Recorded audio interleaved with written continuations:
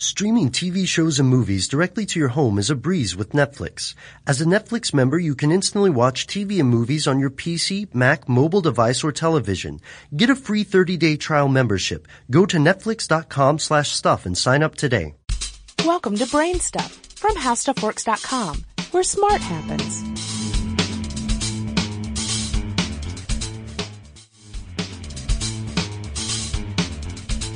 Hi, I'm Marshall Brain with today's question. What is a nor'easter? Nor'easters can occur in the eastern United States anytime between October and April when moisture and cold air are plentiful. They're known for dumping heavy amounts of rain and snow, producing hurricane-force winds and creating high surfs that cause severe beach erosion and coastal flooding. Obviously, this looks a lot like a hurricane, so when a big nor'easter comes through, it's going to make the news. A nor'easter is named for the winds that blow in from the northeast and drive the storm up the east coast along the Gulf Stream. The Gulf Stream is a band of warm water that lies off the Atlantic coast of the United States.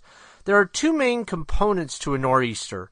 First, there's the Gulf Stream low-pressure system. These systems generate off the coast of Florida. The air above the Gulf Stream warms and spawns a low-pressure system.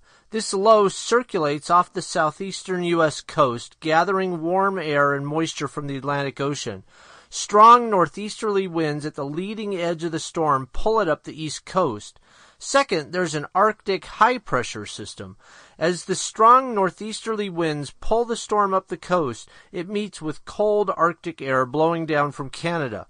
When the two systems collide, the moisture and cold air produce a mix of precipitation and a lot of wind.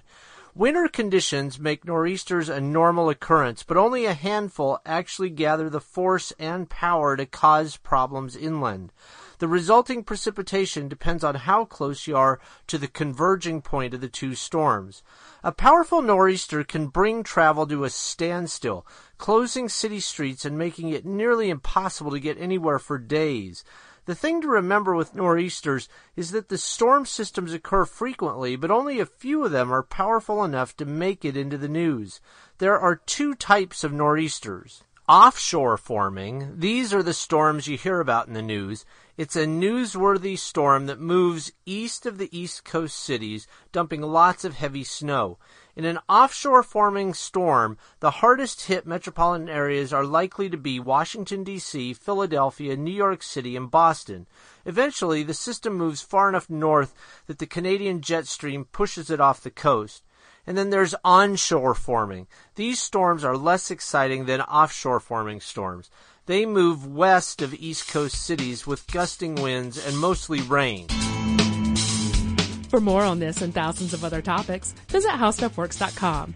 And don't forget to check out the Brainstuff blog on the HowStuffWorks.com homepage.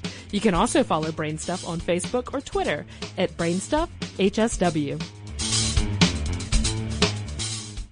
Streaming TV shows and movies directly to your home is a breeze with Netflix.